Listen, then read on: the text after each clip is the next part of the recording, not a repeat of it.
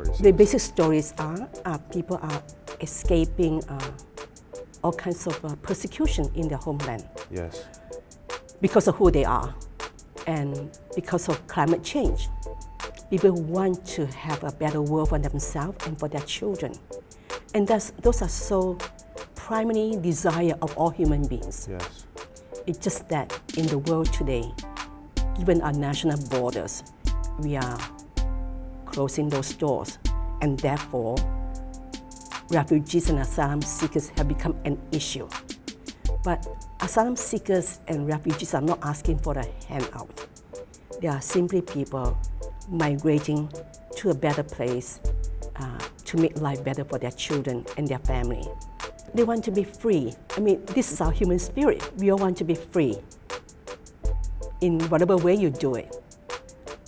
I'm not putting a political term to it. They want to be free to be happy, to be able to support themselves, explore the world, have a chance for their imagination to bloom. Yes.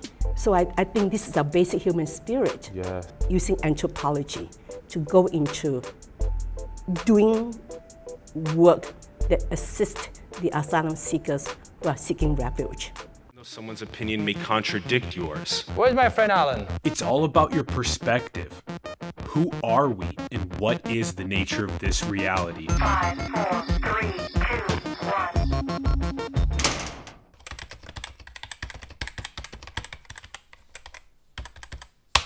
1. What's up, everyone? Welcome to Simulation. I'm your host, Alan Sakian. We are still on site at the American Anthropological Association's annual meeting in Vancouver, British Columbia. This is our second partnership with them. We are now going to be speaking with Dr. Chor Swan Nin. Hi, Swan. Hi, good morning. Thank you for coming on our program. Thank you for having me. And congratulations on your new book, Identities on Trial in the United States. You've been professing for a long time, 26 years, at Cal State, Los Angeles. You also founded the Asian and Asian American Studies AAAS program at CSULA. And this new book is really profound about the radical shifts, radically shifting the asylum-seeking narrative. And I'm really excited to dive into it. I want to ask you one of our favorite questions that we ask on the show. Do you think that we're really all one? Yes, of course, the refugees and asylum seekers are no different from us. We are all one. We are all part of the human condition. And what is the most upstream issue that we face? Is it our feelings of separation from each other and from nature, this lack of interconnectedness? I think we are very connected. Refugees and asylum seekers are knocking on our doors. And what do? All that we need to do is just open the door. We are one. We are really one. And in a way, we could ask the question, why are we knocking on our doors? The doors of mostly the Western democracies. And that's because there are problems in the world. I think if we don't see them as in a negative way, if we see them as people who are questioning the system that's not right in the world, then we are all one. All of us inside, behind this door, are also searching for a better world and finding better answers for all of us in the world. Yes, yes. Architecting the next world that maximizes flourishing for all of us. And what is it about this from a very macro level perspective, from a very historical context? It doesn't even seem like there were ever any borders, that there were ever any tribes, that this has always been just a human tribe. And then over time it became borders with resources, with governments, with hierarchies, with tribes. With now, there's an asylum seeker that, and they even have to knock. And that even with the more enlightened we are, the less we even have war and conflict that causes asylum seeking. Has that been a pretty common theme? Is it war and conflict that causes people to asylum seek in the first place? There are two parts to it. If you look at the world historically, people have always searched for refuge. In the Arabian Peninsula in the past, People knock on doors. And in the past, people provided hospitality in their tents for people who escaped difficulties in their tribe and in their homeland. Today, we have the same mechanism, but it's more text, that's all. So the question is, do we have the same hospitality for those who are seeking help? If you think about the major religions in the world, we have always given help to other people. So giving hospitality and help is a human value, it's a human condition that we have always done. Yeah. And the fact that we are closing more doors, of course, the governments can say we are overwhelmed by all these refugees coming to our country. They can always say they are in various negative terms. Mm-hmm. That is the current condition. Okay? Yeah. We can go into why those things happen. But in terms of the larger picture, we have always been asking for help. And hospitality. And given hospitality at the same time. So this is no different. Yeah. I love those two words, help and hospitality. So over time, there's always been, since the dawn of time, there's always been times of people coming and asking for help and other people providing hospitality. Yes. And that's been a major aspect of our cooperation. That's right. And our social bonding and our ability to do that process of maximizing flourishing, just making it so that people feel loved, and that being a really rooted principle. I like that a lot, help and hospitality. Now, what is, it does seem like there's a mainstream media fear-based narrative that is propagated, and also you can kind of see in some levels of childhood consciousness that children that are born with other children around them of different religions or skin colors and all these different types of things end up being more open. They have a deeper level of openness. And then kind of like the more archaic, older consciousness maybe still has a little bit more fear, xenophobia, things like this. Do you kind of see a younger consciousness that's more open as well? I think we can go into the theories and anthropology as to why people close their doors, why people put up categories of who can get in and who cannot get in. But I hope we don't go into that topic today, because there are some basic stories we need to tell first. Yes. All right? What are these stories? The basic stories are people are escaping all kinds of persecution in their homeland. Yes. Because of who they are and because of climate change. People want to have a better world for themselves and for their children. And those are so primary desire of all human beings. Yes. It's just that in the world today, given our national borders, we are closing those doors, and therefore refugees and asylum seekers have become an issue. But asylum seekers and refugees are not asking for a handout. They are simply people migrating to a better place to make life better for their children and their family.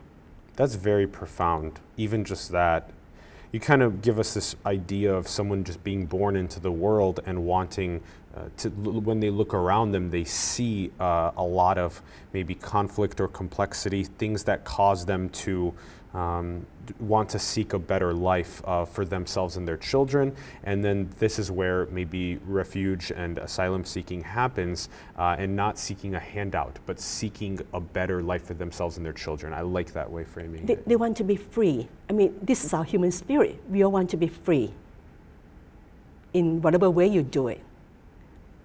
I'm not putting a political term to it.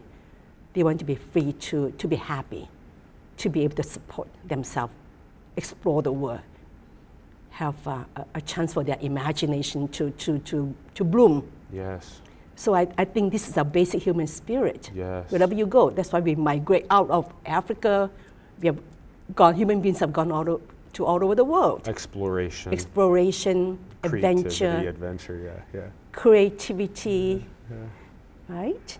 Yeah. So it's not because they are here knocking on our door and say, no, give me your welfare system. No, they think about themselves first. They don't think about what you have. They think about who they are and what they want to do because of their love for their family and for themselves because they're adventurous. That's our basic human spirit. Swan, I have a question. Where were you born? I was born in China, Where in China? in southeastern part of China. Southeastern. The reason is because my grandfather had gone to Southeast Asia before the 1900. Then he sent for my father to join him. And then when my father was of age, he sent my father back to China to marry my mother. It was a match-make marriage. Yes. So I was born there, and then when I was 2, they took me to Singapore to join them. Yes. And then they sent me to Malaysia. My father and my mother went with me to, at that time, British Malaya, Yeah. and that's where I grew up. Wow. And so this also, in many ways, explains your focus on Southeast Asia and Asian refuge and asylum seeking. Okay. So now, what's actually going on? There's a lot of conflict. Let's talk about what is the conflict that is causing people to want to do refuge and asylum seeking, and then we can get into the actual stories and trials. There's conflict everywhere in the world. People have conflict because of differences between groups. And oftentimes, the differences are created artificially by those in power. Mm-hmm. And as a result, people who want to search for a better refuge or to be free, they leave their country. This is speaking about people migrating in general terms. What is the interest of people in power to create artificial differences to try and move people into asylum seeking or refuge? Do they want their land? Do they want their resources? What do they want? Why do people want power? Why do people seek more things beyond what they need to live on, to eat? If you have one pillow to sleep on, why do you need 6 pillows? If you need one plate of food, why do you need 5 plates? Or if you have one house, you have shelter, why do you need real estate everywhere in the world? I mean, Yeah. that I do not know. So I think it's that greed for power, the greed for resources that lead to other people not having some of those things, or preventing other people from having some of those things. So some people must leave. And then the explanation we give is because, oh, they are from a lower group of people in society. Mm. They are from there, they are not one of us. They don't have the same belief. They don't have the same outlook about life. So this is why people are persecuted. That's the word. It seems like the most upstream issue then is people that have yet to enlighten and therefore focus more on greed and dehumanizing and creating the artificial differences that then cause asylum or refuge, which then make it so that they themselves can do things like further propagate their power, their wealth. So there's a really deep need, we talk about this quite a bit, for these 1,500 billionaires on the planet to have a deeper sense of interconnectedness, unconditional love, architecting the next world, but also on a grassroots level, we need to build that next world as well. And I want to, let's do some of the examples. Are some of the, I think this one at least has been talked about a little bit, but the Rohingyans is one of them in Myanmar. This is one of the examples of people being displaced. Yes. Yes. The Rohingyas are Muslim. And the country where they came from is Myanmar. And most of them are Buddhist. Of course, the Buddhists could see them as a Muslim and try to expel them. And that's the official narrative. But if you were to look at the grassroots level, Muslims and Hindus have always lived next to each other throughout most of Southeast Asia. Even today, there are Muslims and Hindus and Christians who live right next door to each other. So how did that happen in Myanmar? That's the question, I think. Yeah. And each country has its own story about exclusion. But I think go back to your question about the grassroots level. Yeah. Do we know our neighbors? Do we worry if our neighbors are Christians or Buddhists or Muslims? For the most part, we don't care. It's not an issue. We can still go about our business, washing our cars, cooking our meals, going to work. We don't worry about their beliefs. And it's at that point about how can we get along? Can we still coexist regardless of their beliefs? Where we still go to work, go through our routine every day. So it's not in a way their religion. It's not the religion. It's not, in a way, many things that we talk about that divide us. So how do we then, go back to your thing about the millionaires and billionaires. Should we try to enlighten them for them to think about the rest of the world? I don't know what to do because I don't know any billionaire. But I think at the everyday level, if the person happens to be my neighbor, could I be a friend with that person regardless of the person's wealth? The same way, I'll say, can my neighbor be my friend regardless of the person's belief?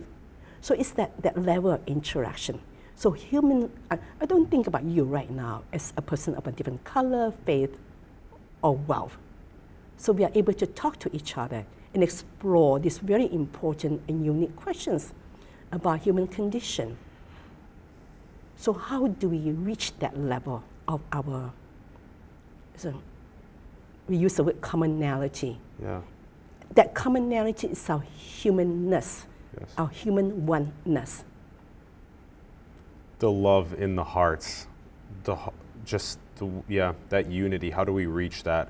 How do we make that something common for not only people at the top of socioeconomic status, top of governments, top of corporations, and also on a grassroots level? How do we make it so when children are born into the world that those are the things that we prioritize?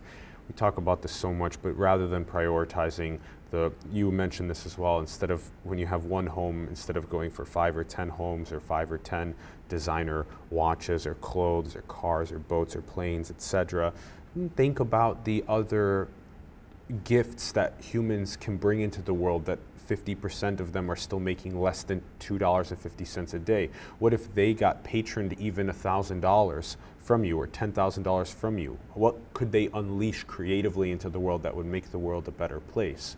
And so I'm very, very fascinated with that exact question, and then architecting the next protocols that enable the flow of that enlightened capital to the artistic endeavoring of these beautiful hearts of so many people.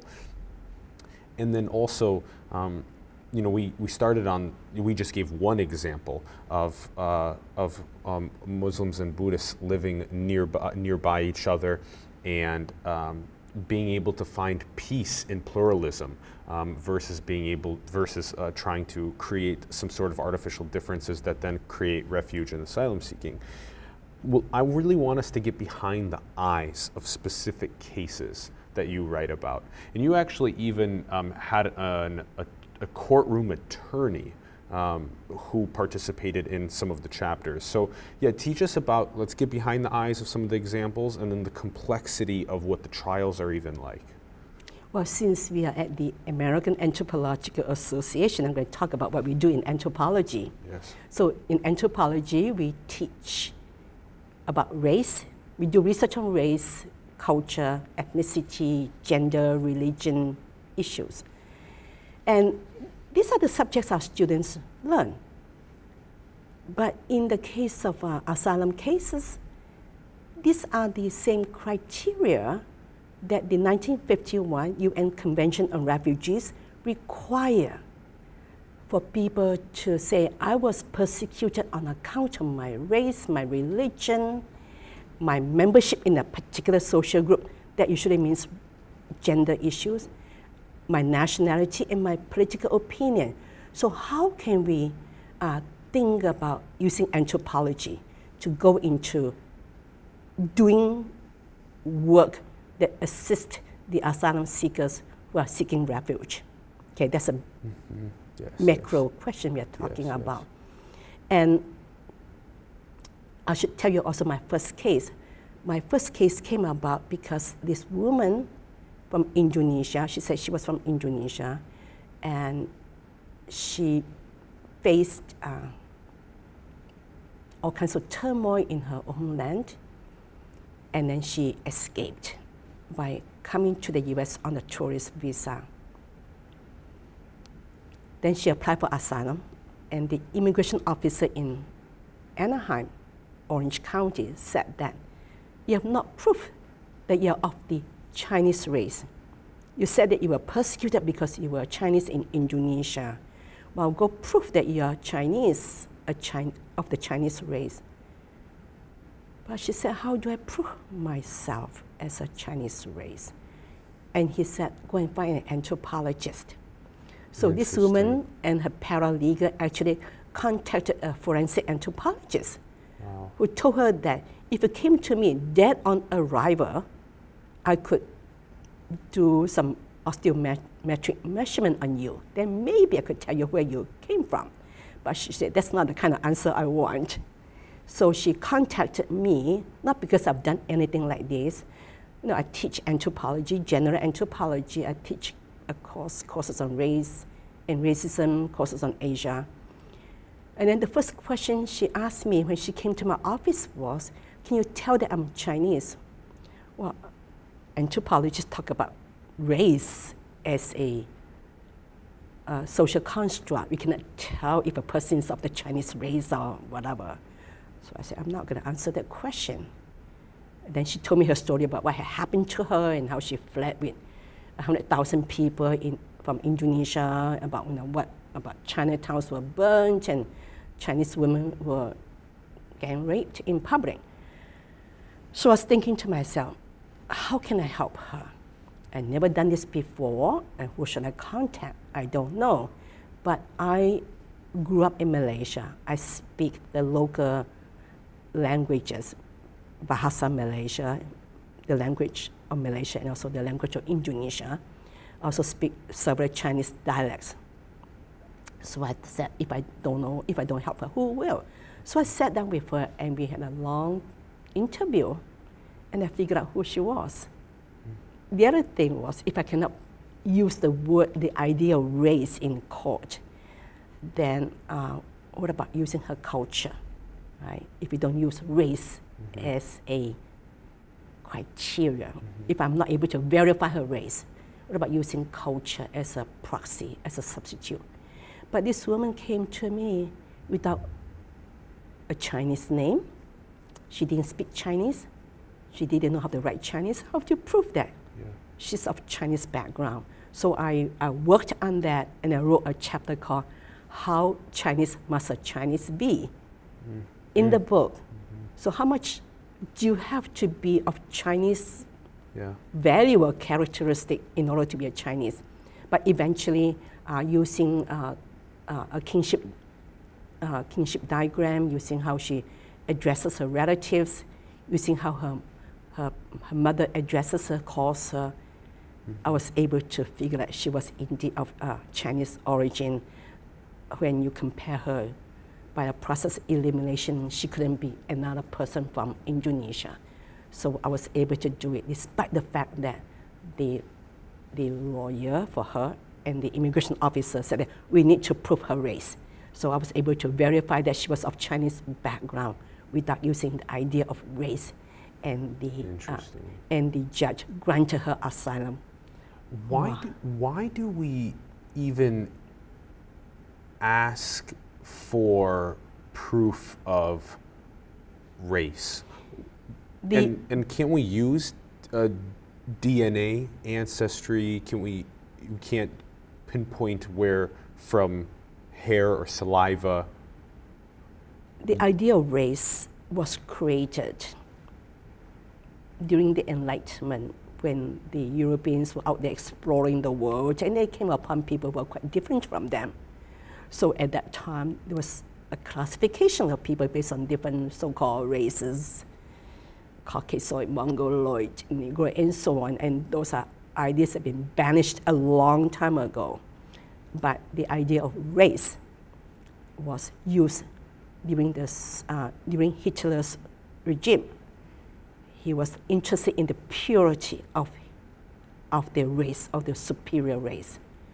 So the idea of race can be pure and others are less pure came to dominate the thinking of what we call scientific racism, by thinking that there are some people who are not of the superior race. We are being racist against them. Okay, that's a term we use in anthropology, scientific racism. So when 1951, UN Convention on Refugees was created, and also a couple of other declarations before that, there was to counter Hitler's expelling, a killing of more than 6 million people in Europe. Besides the Jews, the people who were killed were also people from Poland, people who were handicapped, people who were gay, and people who were not pure, not part of the superior race. So, so the 1951 Refugee Convention was to argue that people who were persecuted because of their race should be allowed to have refuge in a different country. So that was how it came about. But since then, biologists and geneticists have been looking at the idea of race. And they say, human beings are all of the same race. There's no gene for race. The difference between, let's say, give you two extremes, a black and a white person, an African American and a white person in the US. The difference between those two individuals is at the most maybe less than 1% in terms of differences. We share more in common. We share 99.9% in terms of similarity. What accounts for the differences are just a few things, such as skin coloration, hair texture. There are lots of things that we share that we don't see. So there isn't really a gene for race. There's no gene for race. So biologists and geneticists don't study race anymore. It's a non-starter. It's a waste of everybody's time. But in the social sciences, in the everyday world, the word race was retained. And it is retained because every nation, in the US, for example, in 1790, when the census was first used, the census tried to think about people within the nation. Can they be responsible for taxation? Can they vote? Based on that kind of criteria, then some people were given one label or the other. For instance, in 1790, the Chinese were not considered citizens, and they were not white, and therefore they couldn't be citizens, and they were not white. In fact, the Chinese were classified once upon a time as Negro in the US. So the US Census created all these terminologies for people in the US. We can say that race and later on ethnicity are really social constructions of the census of the US government by way of the US Census Bureau. But law was also out there to perpetuate what had created early on. So the US Census Bureau, US laws, and social scientists follow the same pattern of using the word race and using the same classification. Let me give you one example that I found very interesting. When Franz Boas, the famous anthropologist who escaped German Nazism, came to the US and became the founder of anthropology at Columbia University, he was asked by the Armenians in the US to define their race. And Franz Boas said that they were white. Well, at the time, when the Armenians were classified as white, they were able to own land, and they were eventually able to become citizens. And this is really important. The Japanese who were on the West Coast, they didn't consult with Franz Boas. They were not allowed to become citizens. They were not allowed to buy land, own land. And later on, by the Second World War, they were interned. Mm-hmm. So how a person is defined has tremendous consequences. And yet this idea of race was socially constructed historically to exclude certain people. But today, we talk about, oh, black, white, and so on. And that's a legacy from this historical period when race was created. And that we call that social race. And I think we have not done a good job of reflecting on the uselessness of how that term divides us. Because if we were to sit two people together, we have a lot more in common than what we are different. And what we are different, maybe a few minor characteristics. And you and I don't even care whether the person is a shade browner or darker or lighter, because that really doesn't affect our relationship, our interaction. Their heart and their level of enlightenment is the most important thing. Yes. And you give us this macro level picture of evolution where it comes to a point of oneness, of unity of the species, and then from there, then the social constructs of dividing us by differences make it so that then it does, in a sense, tie it to this point that you made earlier, where people in positions of power or when greedy can point people at each other for those differences, create artificial conflict, and then create refuge and asylum seeking. And you use this word again, help and hospitality. You use these words again. When someone comes knocking in refuge and asylum, I was very surprised when you said that that there needs to be some sort of documentation of the person's race, when really it's just another human. And that when the human comes in need of help and hospitality, it's about figuring out how to provide that help and hospitality. And so that's why this example of you going through with this Indonesian that was seeking refuge in the US in Anaheim, it was very surprising to me learning about our process. There must be better ways to create help and hospitality in these circumstances around the world. And because it is for the human heart and the human enlightenment to do our best to provide people with a better life towards flourishing and their children. So this is one example, one of many examples. There's a lot more nuance. Yes, will you give us some more as well? Let me just give you one more example about why anthropological expertise is important in this kind of work.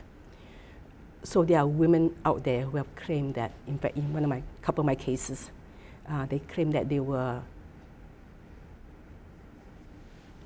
victims of horrible sexual violence.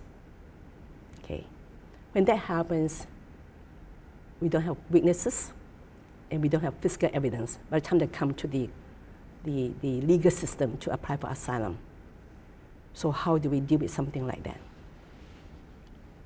So for me as an anthropologist, the law, of course, requires that she must prove persecution because of the fact that she's of a gender, a woman, okay? That's what we have to do.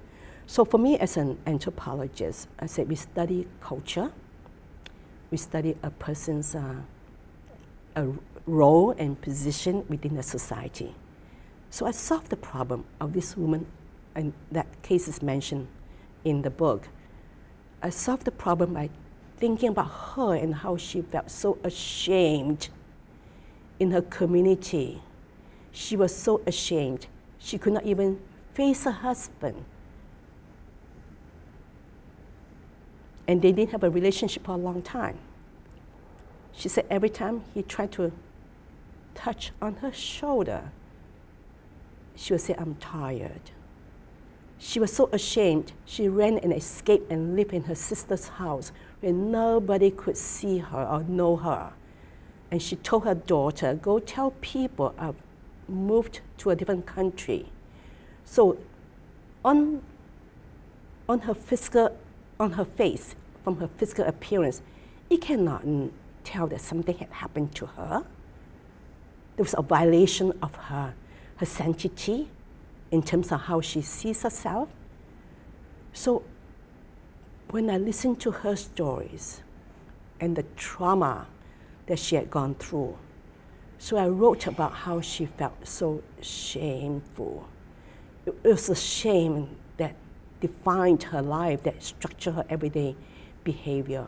And I told that story, I wrote that story for the judge and for the government attorney because they read that document, and she was granted asylum. I was so happy.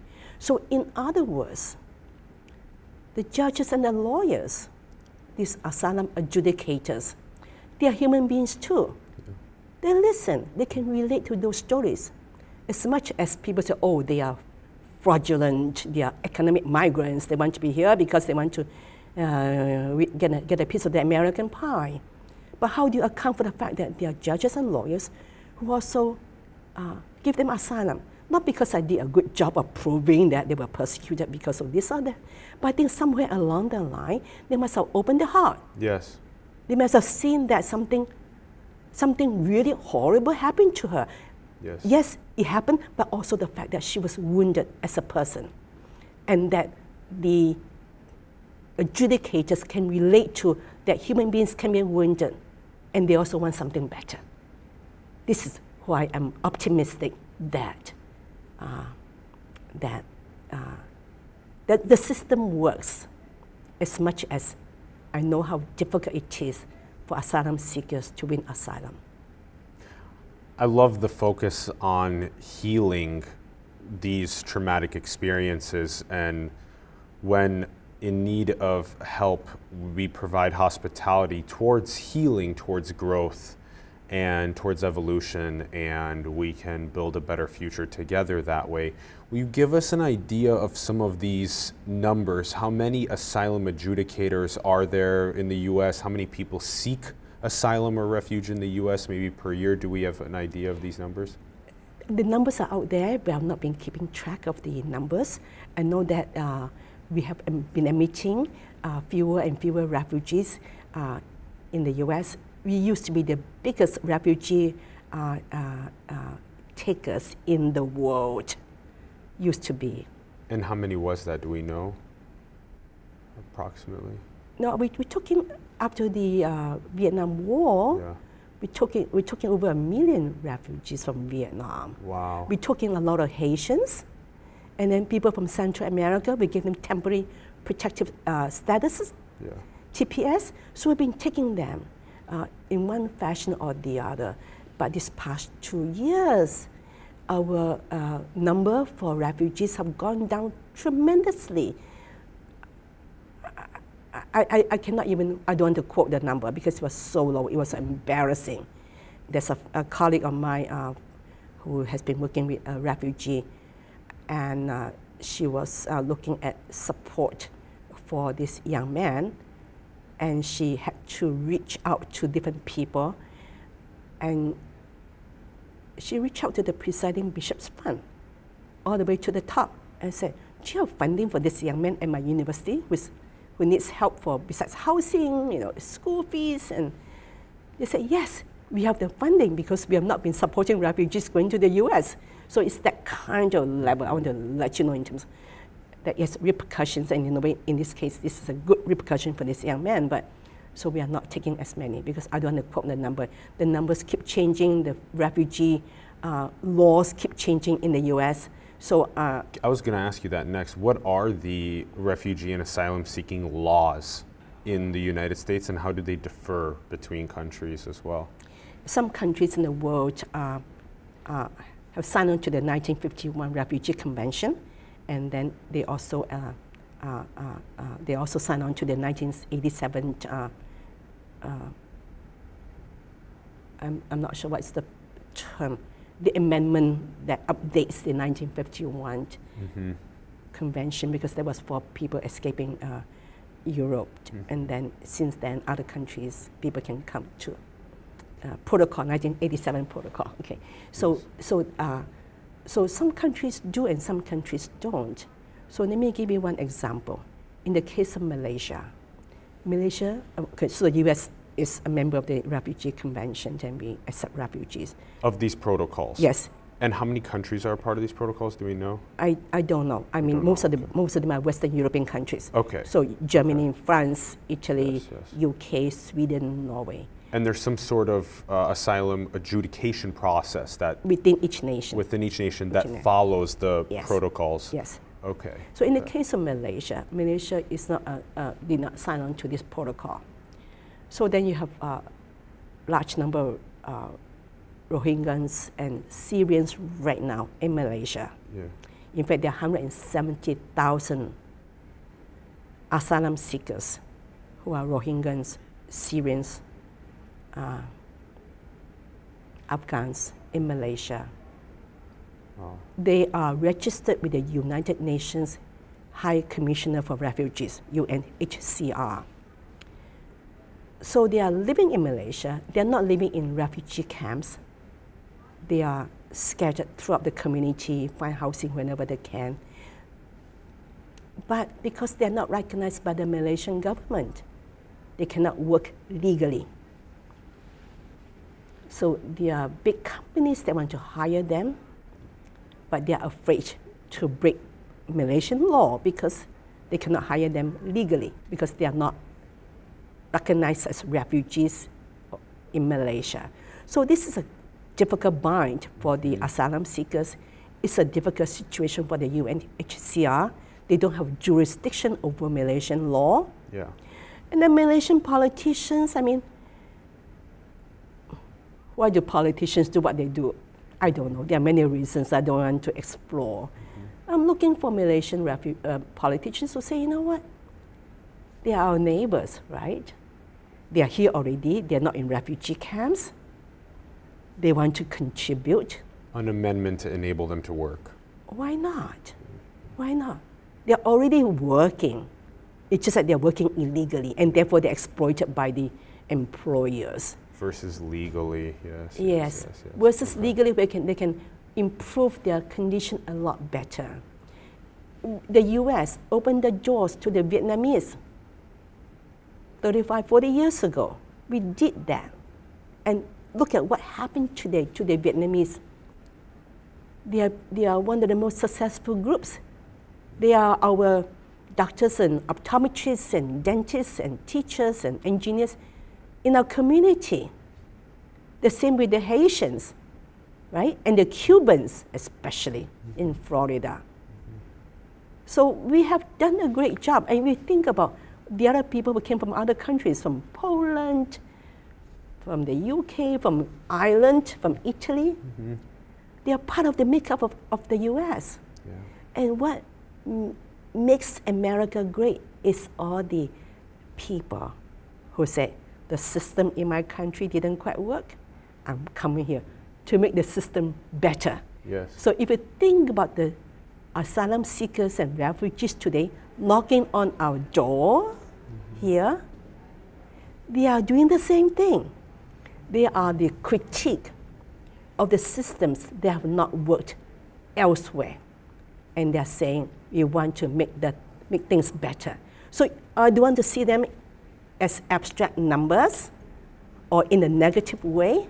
I see them as people with such clarity about what's going on and were able to critique what is wrong in the system. Yeah, if the hospitality is provided at these times of need of help, then it can make it so that all of these unique, this melting pot of creative gifts that can be brought to upgrade the system can actually be actualized and brought forth, and that's a really beautiful way to view it and put it. Yeah. We are all part of the moral community. Yeah. Yeah, the other thing that you mentioned there was that you can take these on the individual story by story basis of getting behind the eyes, which is extremely important. And We can also do things like take it onto larger numbers also to hopefully entice other people to care more about this. And we were talking about this just a little bit ago, but these refugee camps around the planet, we're not even talking about people coming and knocking on the door seeking refuge or asylum and seeking greater economic flourishing for themselves and their children, but we're talking about camps filled with hundreds of thousands of people around the world where it's just stuck in the camp itself. And if you view any of these photos, there's like the Dadaab refugee camp, there's many of these with hundreds of thousands of people where it is like little shanty towns. And it's not, we sit here with the utmost privilege compared to that. And we need to be very aware and respectful to that privilege, and then use that privilege to support redesigning the social fabric so that more people can be uplifted faster into greater flourishing. That's the burden that we have on us. That's why I wrote the book for my students. It's the young people who will need to take on that responsibility to help out. Yeah, I love it. I love this one. I want to ask you another question. This is probably the last question, and we can revisit this as we hopefully continue featuring people that are studying specific, such beautiful, specific anthropological macro movements like this, as well as on a micro level, getting behind the perspective of all of the individual's eyes, so we can better understand our humanity and how to build the next world. The last question I really like asking our guests is, what do you think is most beautiful? That we are able to sit next to each other and talking and having a conversation. It's a privilege. I'm happy about this opportunity.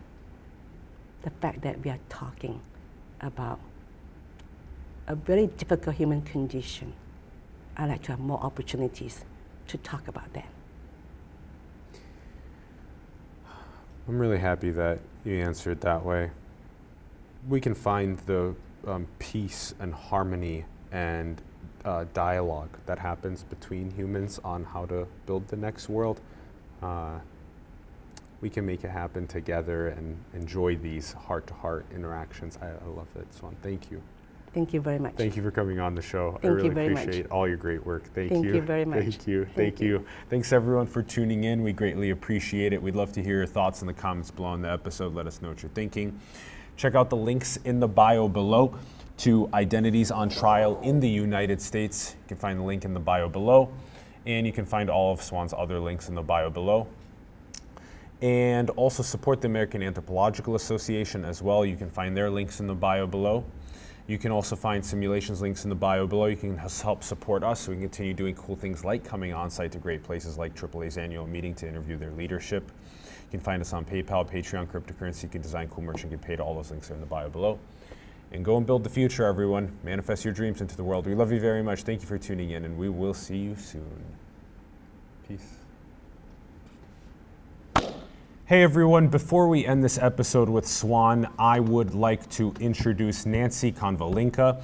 She is a professor of anthropology at the National Distance Education University in Madrid, Spain, and along with her colleague Raul Sanchez, they are editors of the Lexington book series with this theme, Crossing Borders in a Global World, applying anthropology to migration, displacement, and social change, who Swan is one of the authors in this book series.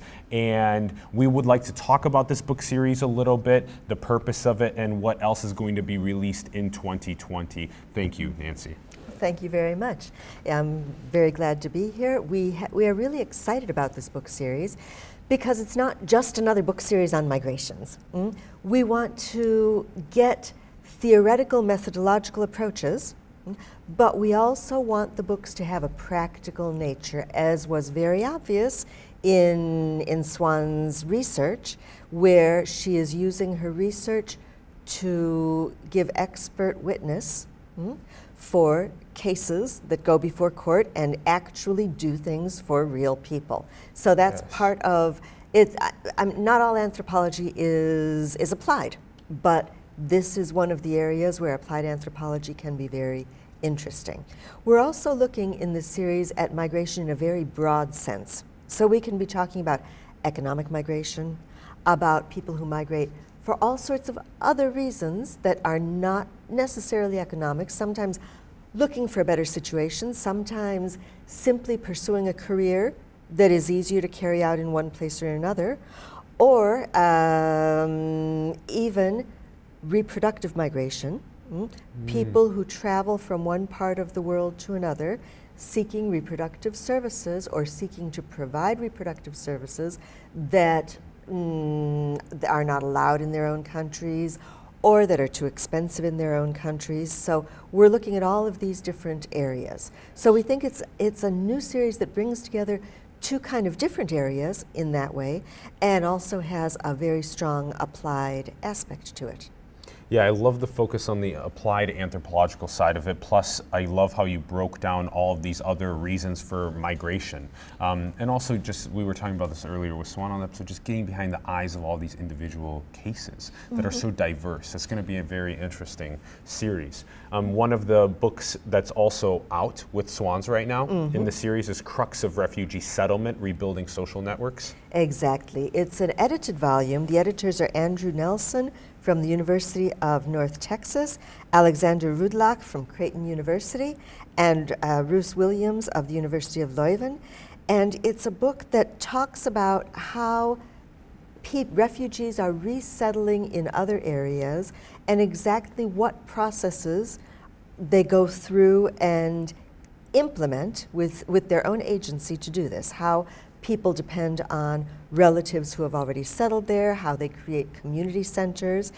And one of the very interesting things about this book is that it has a lot of participant anthropology, meaning in this case that after each author writes his or her chapter, there is a commentary by someone who is a non-anthropologist who was also involved in the research. In some cases, it can be a social scientist who was there, a social worker. In many cases, they're the very community leaders or different people who do participate in the community of the refugees who have resettled, talking about the author's analysis. So we're not just getting an anthropologist's cold analysis of something that's happening perhaps, but people from the community commenting on what this anthropologist is saying, whether they agree, whether they disagree, whether there are other areas they think should be considered also. So it's another exciting book, and again, a little bit different from what is usually just a plain ethnographic analysis. Yeah, I love the application of wanting to study how the formation of social networks happen of a refugee or a migrant. As we were just talking about this on a very recent episode with Augustine Fuentes, and when we talked about how the greatest indicator of people's happiness at the end of their lives is how many close friends that they had. I thought that was one of the really interesting studies. Yeah. Exactly. Yeah. And how those actually form, those social networks form in such a migratory, especially having a family myself that came, my mother, at the 25-year point in her life from Armenia to the United States, had me here. So I see her doing that exact same process of making a social network at a point in 25, that point in her life, as well as my uncle and grandmother. Exactly. It's so interesting. Yes, it's so interesting. It is. Awesome. So the series will have approximately 6 more books. They're under preparation right now.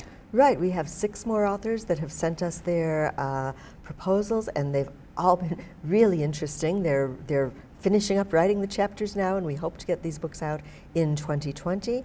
And we are always interested in book proposals that are based on ethnographic work, because we always insist in anthropology that you can't just speculate about something. You have to have talked and worked with real people who are in that situation in order to be able to give a nuanced, detailed analysis of what's really going on and avoid all those big categories that don't really serve people on the ground who need things done.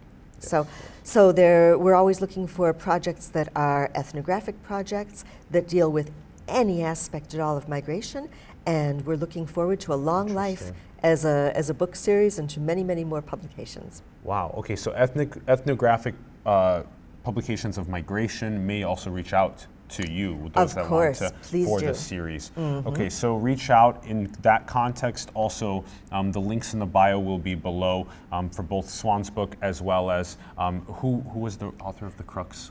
It's an edited book by 3 authors: Andrew Nelson, Alexander Rudlach, and Ruse Williams. Okay, great. And so that book link will also be in the bio below. And then is there a main page for the theme as well? There actually is. It's there's a page on the Lexington web page. I will send you the link so that it can be there too. Excellent, excellent. So all those links are in the bio below. And thank you very much for tuning in again to the episode with Swan. And do check out this thematic book series again that Nancy was teaching us about. Thank you, everyone.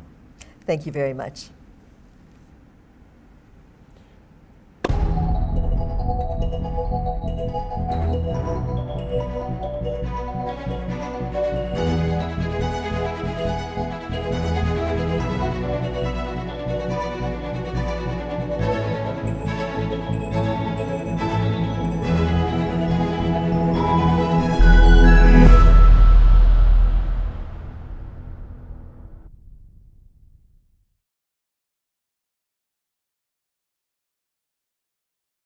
Thank you, Swan. Thank you so much. I gotta go. Thank you so much for having me. Really, it was nice. Okay, thank you. Great, thank you.